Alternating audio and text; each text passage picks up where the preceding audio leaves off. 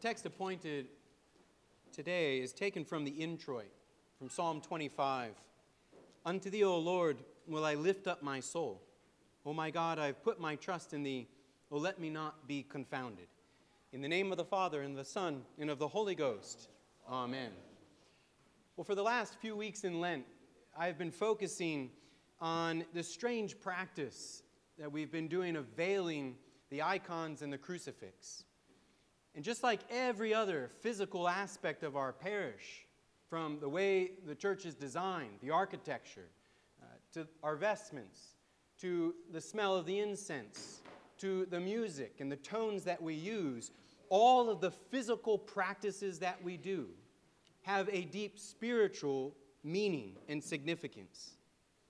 So generally speaking, the veils during Lent help to intensify our desires for the objects that they veil, to move us beyond the veil into the signification of the object. And that in itself is a symbol of our Lenten walk, in which our fasting and our prayer intensifies our desire for God Himself. Each week of this Lent, our understanding of that symbol of the veil has deepened, as I've started to focus on what does the veil in itself mean. And what I want to highlight is the reality of our human condition, to seek what then veils our own understanding of God. In Ash Wednesday in Lent 1, we saw that our human nature naturally desires what is good and true and beautiful. We desire to move beyond ourselves. But there's a limit to that, because we are created beings. We are finite. Our desires and our intellect can move everywhere. We desire everything. We can think about anything and everything. There's no limit to them. But we cannot satisfy those desires or our intellect by the finite reality in which we live. Our human nature, designed as it is, can only be satisfied by the infinite. And so, in a sense, there is a veil in our understanding as we attempt as humans to move from the finite into the infinite. But there's a second veil as well. And this we looked at last week, when we saw that not only is our human nature limited just by its finiteness, by its createdness, but also that those human faculties that we have are wounded. We more often desire the good rather than the best. We fail to see some meaning, but not the true meaning of our lives. In other words, we just gape at the world that's in front of us rather than seeing in order to understand the world as God understands the world. These are the wounds of the fall, that make it impossible for us to live a complete, perfect, a happy life. Ignorance means that our intellectual capacity to know and to form judgments concerning spiritual things is not complete.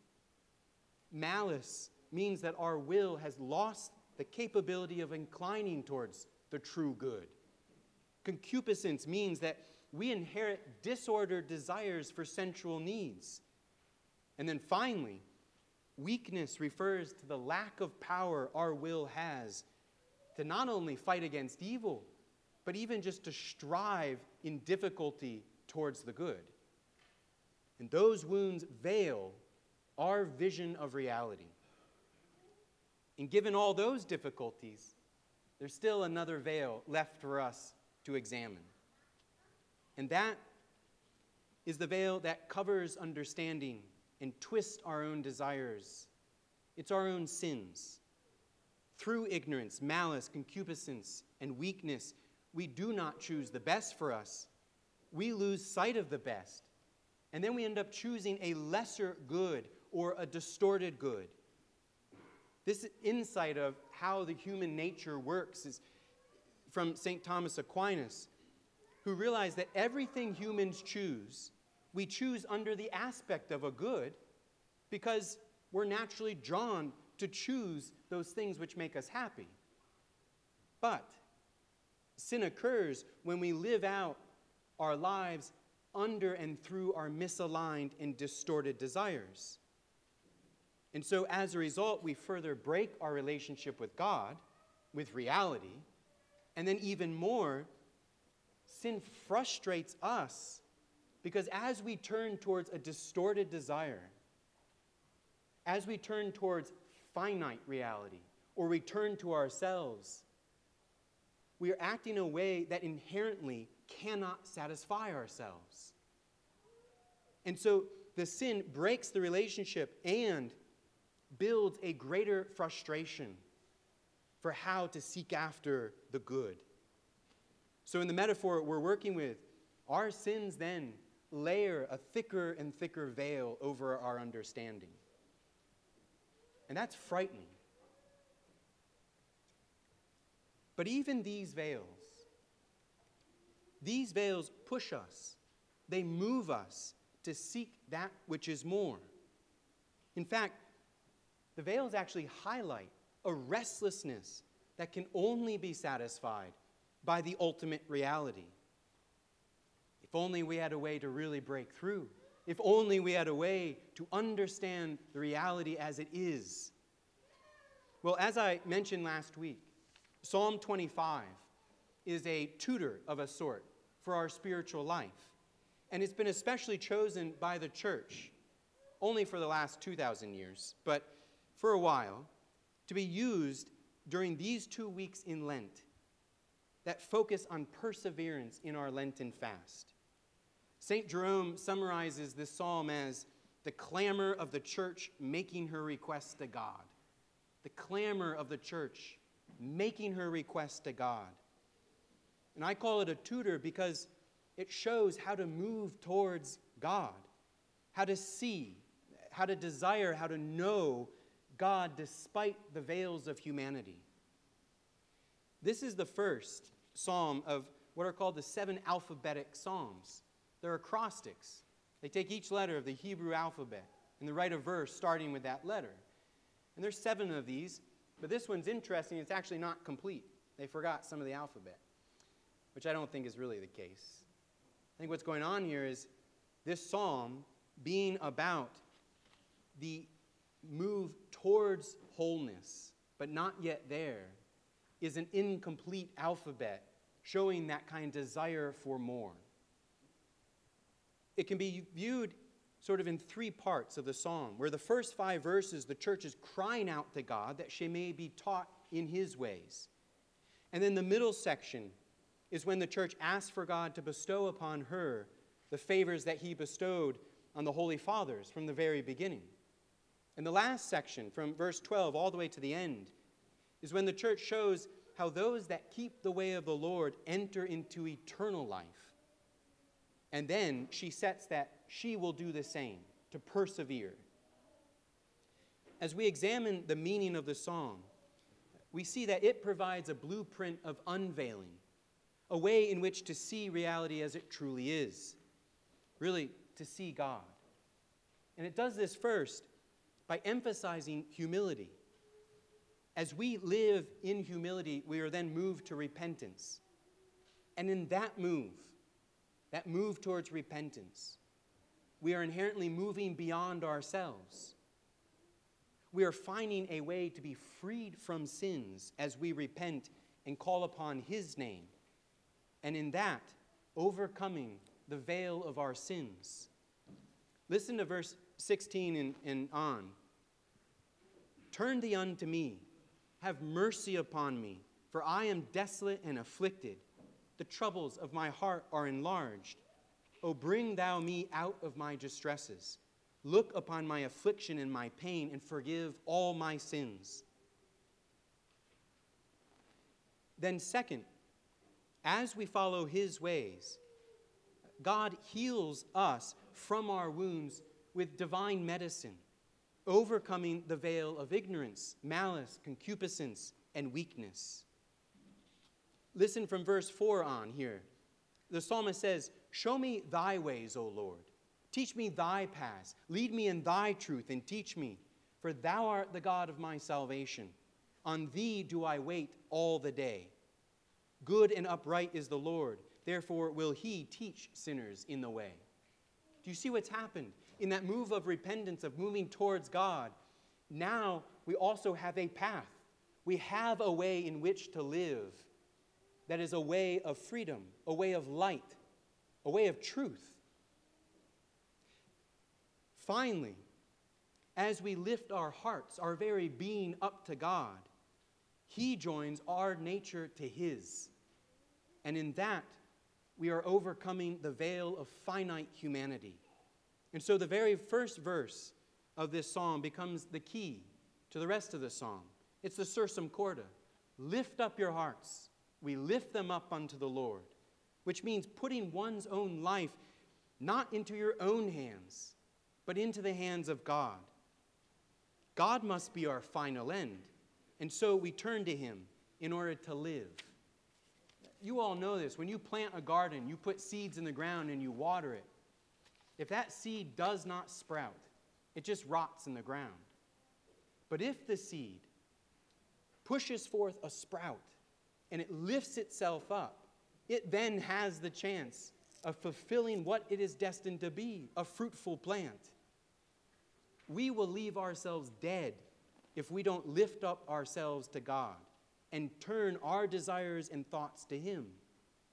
And so the author continues in the psalm that he puts his trust in God, acknowledging that no other thing, nothing in the world, nothing in the flesh, definitely nothing from the devil, can fulfill our desires. In each of these unveilings, we see, though, that this is not just some sort of DIY personal happiness plan. It is the work of God.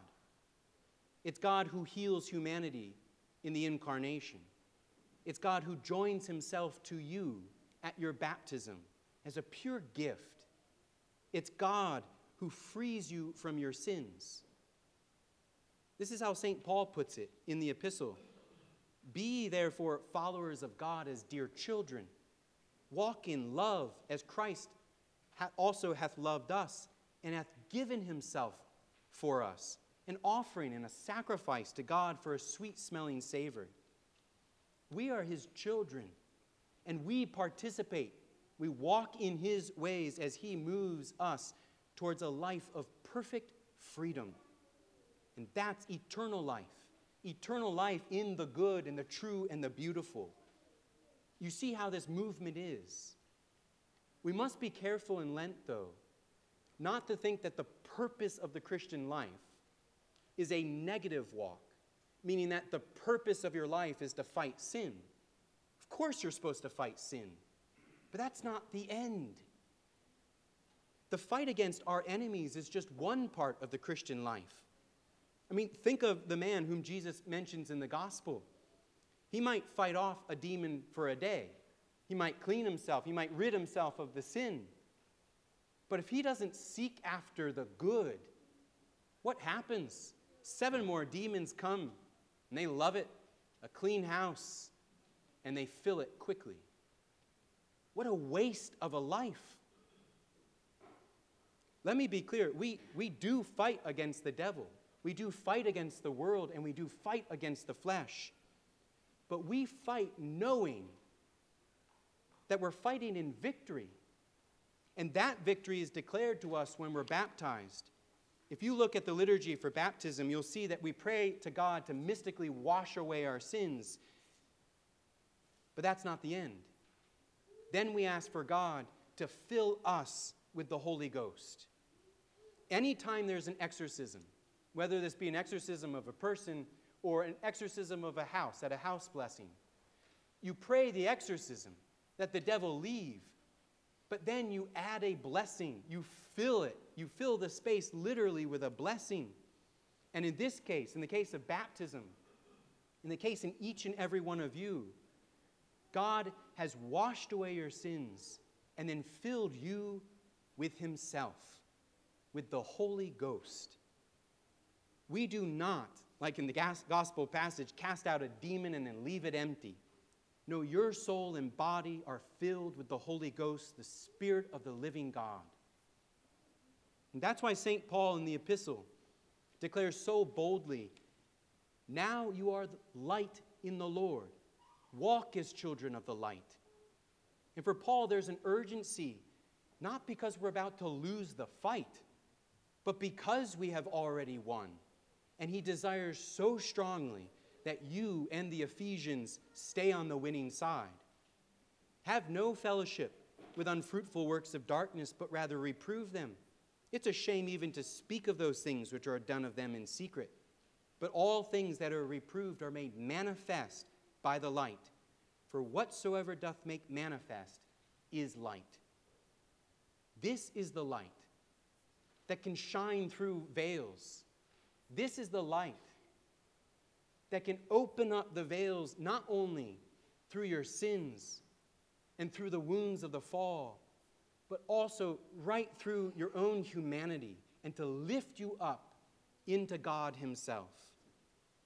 In your own personal life, you live out this conflict on a day-to-day basis. You fight against personal sin, maybe by giving up anger or bitterness or turning away from another battle or resisting prideful thoughts that arise or looking away from whatever is on the screen in front of you. It is a daily fight, but I want you to see that it is fought with a cosmic battle that has already been won. God unveils in order for you to live. And following Psalm 25, we enter into that reality by walking in his humility. So seek after the light, repent, dedicate your soul and body to Christ every morning, and remember that your life is hid in him. Unto thee, O Lord, will I lift up my soul. O my God, I have put my trust in thee. O let me not be confounded. In the name of the Father, and of the Son, and of the Holy Ghost. Amen.